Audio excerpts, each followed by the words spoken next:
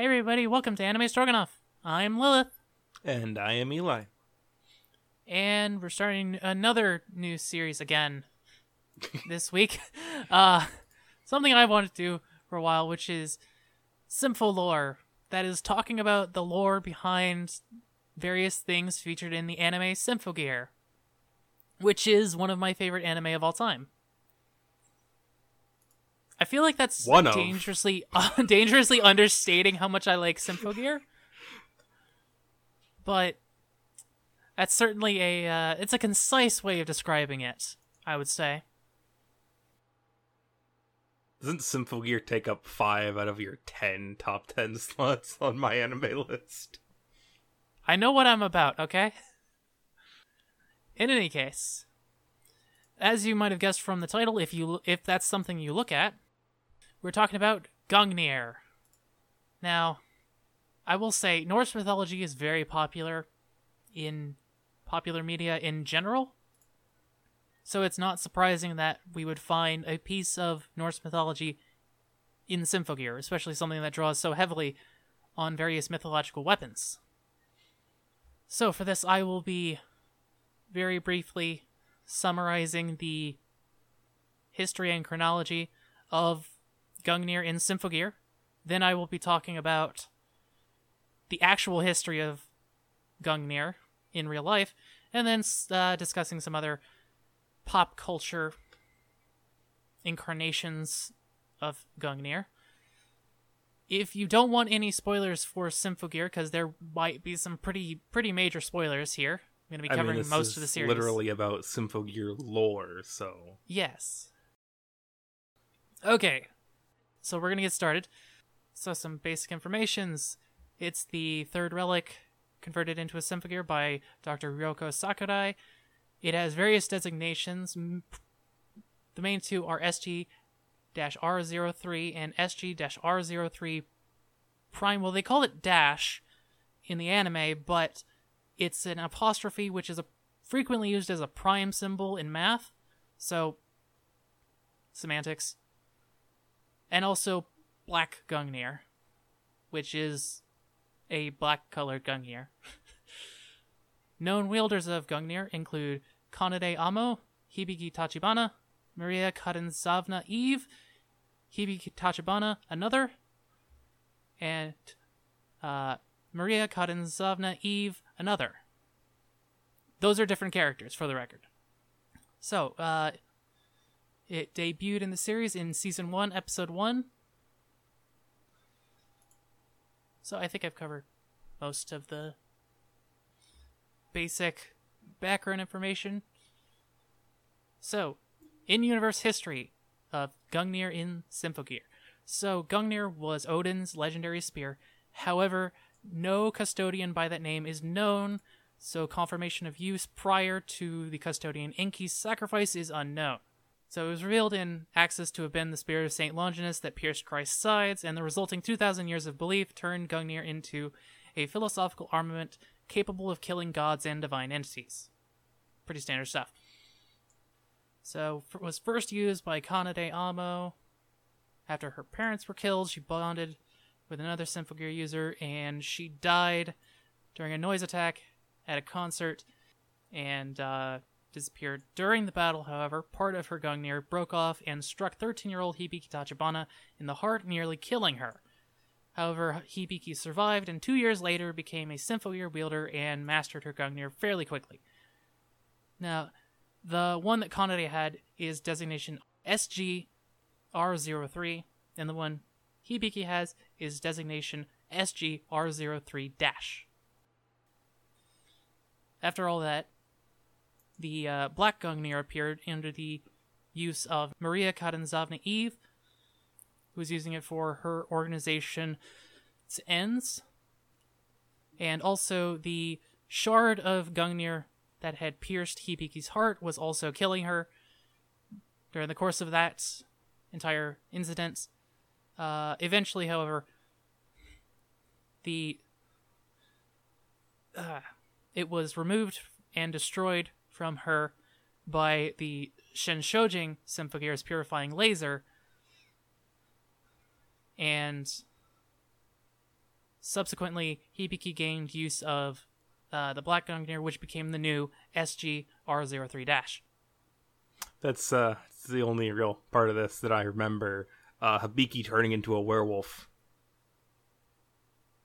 Good times. Am I remembering that correctly? You are remembering that correctly. I will. All right. I'll get to that in a second. I'm just covering like the very basics of like what happened to Gungnir. I'm not concerned with everything around it. Okay. During the Magical Girl incident, it was upgraded with an Ignite module. And during the Bavarian Illuminati crisis, it was rebuilt using a piece of the old Gungnir that had grown out of Hibiki towards the end of her fusion with the original Gungnir fragment that was known as the Fool's Stone. And during the final confrontation of the crisis, the Hibiki and the Gungnir absorbed the abilities of the other 5 Symphogear and to defeat Adam Weishaupt. Gungnir gained an amalgam form during the Shemha/Noble Red crisis, and it also possesses an X-Drive form, as well as the ultimate Burning X-Drive form. So that is a very basic overview of the history in story. I did not cover any of the details. So let's see here. So, prior to fragmentation and being converted into a Symphogear, Gungnir was a spear with a 147 centimeter haft of an unknown material and a long Jarn spearhead, which basic research has revealed to be some form of iron, held together by quote-unquote Yggdrasil, which is presumed to be some kind of wood. Its total length was 170 centimeters. Seems kind of short for a spear, all things considered.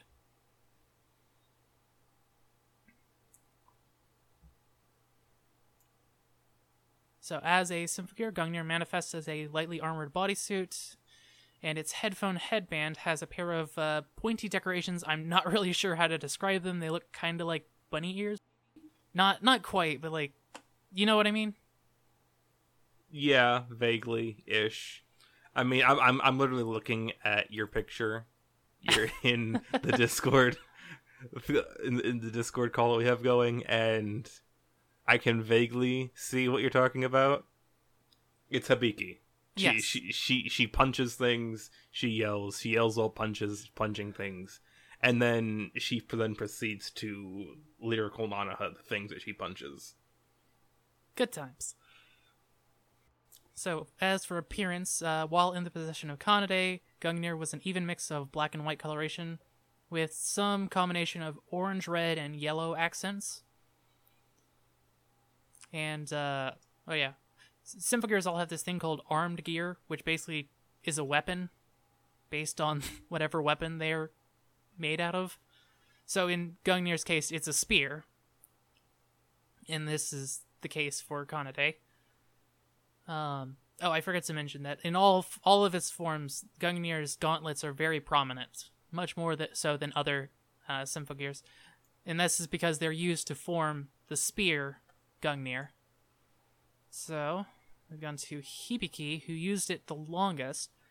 It changed a whole bunch as the series progressed. Primarily, though, it was white with yellow accents, with some orange, red, and black details. And it also had a scarf, starting from the Frontier incident. And Hibiki never used an armed gear, preferring instead to just basically, instead of like manifesting it as a separate spear, it's just a big oversized war gauntlet for her, which is pretty cool. Like I said, she punches things. Exactly. And when it doesn't work, she punches it harder.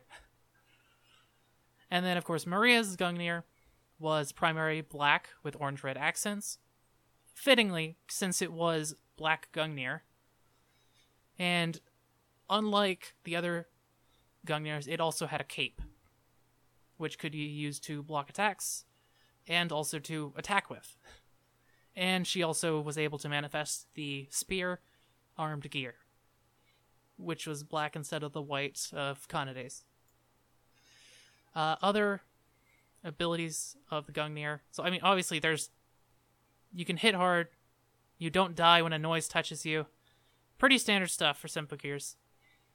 Hibiki had a issue with the shard of Gungnir in her chest, which caused her to go berserk at times. Oh yeah, the Hibiki werewolf. Yeah, Hibiki werewolf. And this would later be kind of tamed in the Ignite module, but that's another discussion. So I think that's most of the story background. So moving on to real life. So, like I said, Norse mythology is really popular with lots of people, and so it's made its way into a lot of popular culture. But Norse mythology is also kind of, how do we put this? It's kind of, like, there's a lot of stuff written about it, but we don't actually know what was going on originally, because all we have primarily is secondhand sources from post-Christianization, but Gungnir is probably not divine, so it's wasn't hit too bad. There's not too many legends from Norse mythology that feature Gungnir. The main one is the Treasures of the Gods, and I read two different versions of it in preparation for this episode. One was from Norse mythology by Neil Gaiman, which is a bit more of a narrative version, and the other is by Daniel McCoy, which is very, very matter of fact, just the most popular retelling of the story.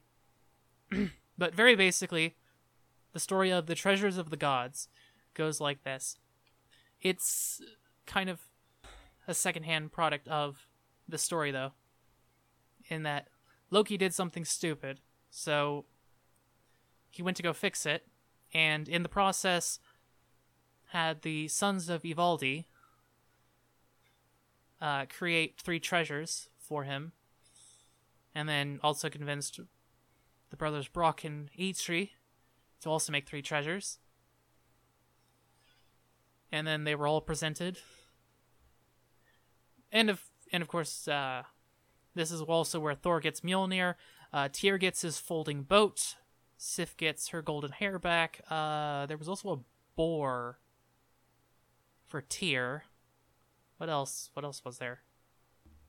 Right, Draupnir, the Dripper. And then also Gungnir, which was kind of like an afterthought in this story. Most of the story is about the origin of Mjolnir. Makes some sense. People don't care about Gungnir as much as they care about Mjolnir. So, in Gaiman's version, it is claimed that it will penetrate anything, it will always find its mark, and an oath taken on it is unbreakable. And it's also described as a beautiful spear carved with intricate runes. So in McCoy's version, it's mentioned as being a spear that never failed to hit its mark, so we can corroborate that. And it also mentions the name is translated as swaying. I'm not really sure what that means. In any case, and the other major story I could find that mentions Gungnir is in Odin's Discovery of the Runes, in which Odin hangs himself from Yggdrasil and then stabs himself with Gungnir in a sacrifice of and to himself in order to obtain the runes. Again, Gungnir is it's a minor afterthought. It's part of the story, but it's not, like, super important. In an article by McCoy, there's a mention of all of the above myths, and also a story of how during the war between the Aesir and the Vanir, Odin hurled Gungnir over the battlefield beforehand and declared, "Odin owns all of you." And then this was imitated by the Norse people during their own battle in hopes that Odin would grant them victory. And it also mentions how Gungnir had runes carved on its tip, which was also imitated by the Norse. Although, depending on how you want to look at history and mythological interaction with culture, whether the story of Gungnir has runes on its tip, so Norse people started carving runes on their spears, or Norse people had runes on their spears and they're like, why do we do this? Oh, it's because Odin has runes on his spear, obviously. So, obviously, in real life, we don't have a physical model of Gungnir to reference. No, not that you know of. No, not that I know of. If we somehow unearth the real Gungnir one day, I'm gonna be like, ah! I think it would be even crazier if it turned out to have been the spear of Saint Longinus all along. Then I'll really know we're in the Symphogear timeline. I'll be so freaking hyped. Well, in any case, if we can't find the real Gungnir anytime soon, the best we can do is reference artistic interpretations, such as the 1886 painting Odin the Wanderer, which primarily features Odin, but he's holding Gungnir, which is just a very simple wooden spear with a metal tip that has Gungnir written in runes along its shaft.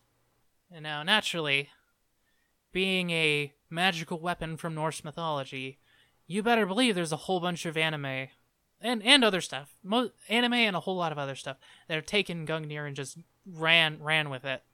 So, obviously, Symphogear has its major plot point in Symphogear. It appears in a certain magical index, actually. It does. Yes. Do you care about spoilers for Magical Index? Because I know you were watching it. Slightly. What kind of spoiler are we talking about here? I don't know. Is it a spoiler to say the world gets destroyed? No. Okay, then. Well, okay, so I will try and avoid specific names. But if you run into this while you're watching or reading it, sorry. So Gungnir is a spiritual item desired by a magic god for the purposes of destroying the world. It's shown to be a spear, but we only ever get to see replicas. Its main ability is to control the weather and other natural occurrences, but also appears to have been syncretized with Mjolnir in that it always hits a target and returns to its owner's hand when thrown. And it is thrown by the magic god who was looking for it, and it ends up destroying the world. Obviously, that doesn't take. I mean, yeah. It's Index. It's Index we're talking about.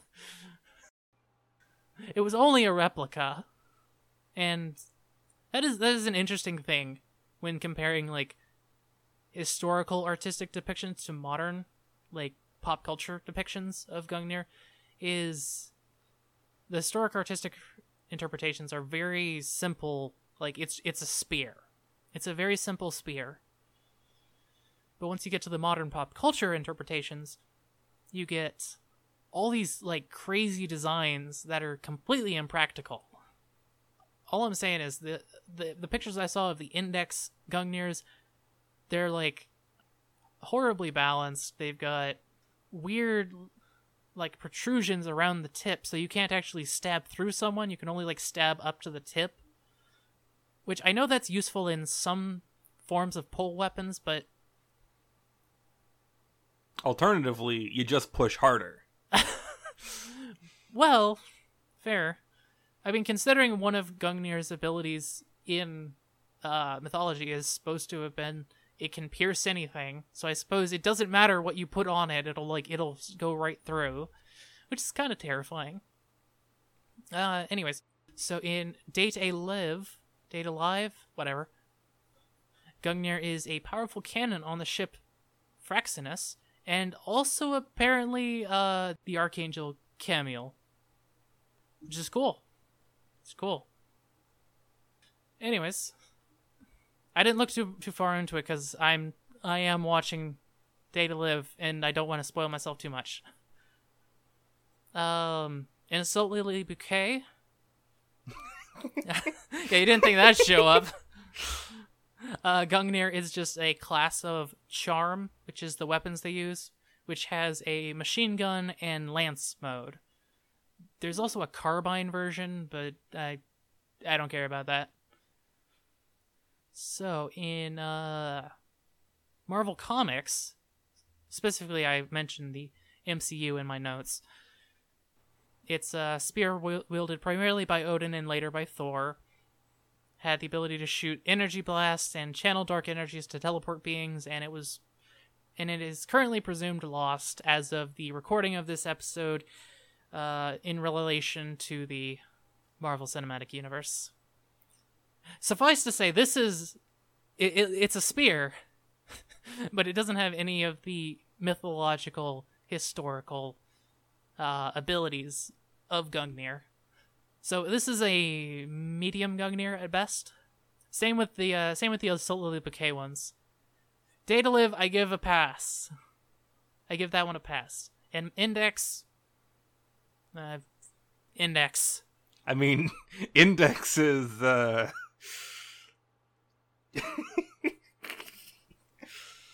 Index is Index. Index is Index. It's a very complicated thing. Anyways, moving on to the others. So, in Halo, Gungnir is a variant of Mjolnir armor designed for use in conjunction with the Spartan laser weapon. And that's it. So this gets, like, massive down points strictly for being a suit of armor rather than a weapon. But it does get some points for being able to be connected to a weapon that is very Gungnir. Are you talking about the Spartan laser? Yes. Maybe. I don't know. I haven't played Halo in forever, okay? I didn't know you played Halo at all. Who didn't play Halo back in the day? That's fair. Well, I guess people who weren't around back in the day to play Halo. Exactly. Halo came out in, like, what, 2000? 2001? Yeah. Yeah, but there's been 20 other years games. ago? Yeah, but there's been other games from the Halo. Whatever. So everybody's played at least one Halo game, probably. I do feel like I have to defend Halo's honor here in that the Mjolnir armor isn't called that because it's like magic or anything. They literally basically call it that because it sounds cool. Yeah. Yeah, I know. If there's a better justification for why anything's named anything, it's because, hey, we thought it sounded awesome. Very true. It's probably the number one. All I'm going off for all of this pop culture analysis is just they named it Gungnir, so I'm mentioning it. Like in the anime, Unlimited Fafnir.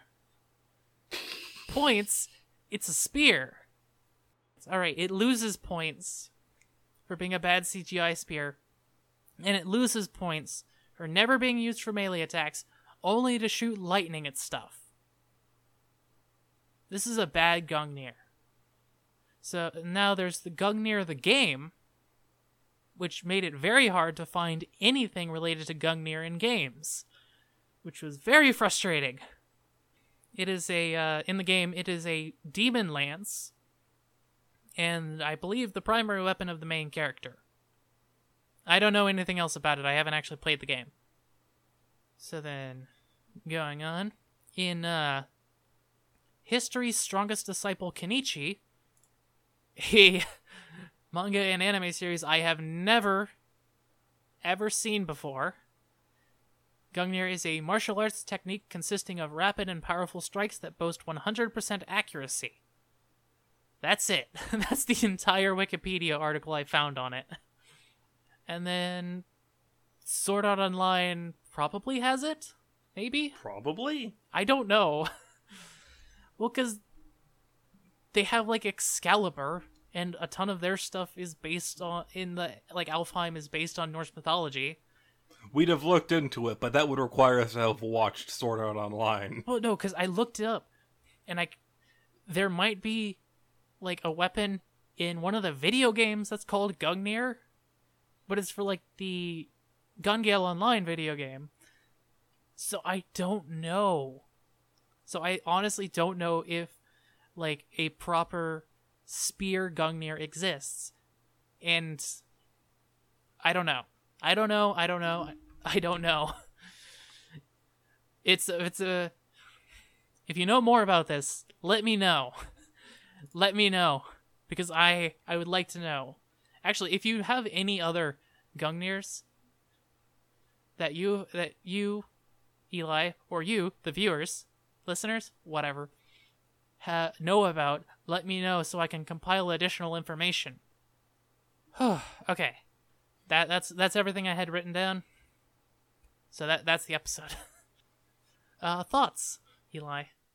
Not really. Combination of still being at least slightly out of it from Wednesday, from Tuesday.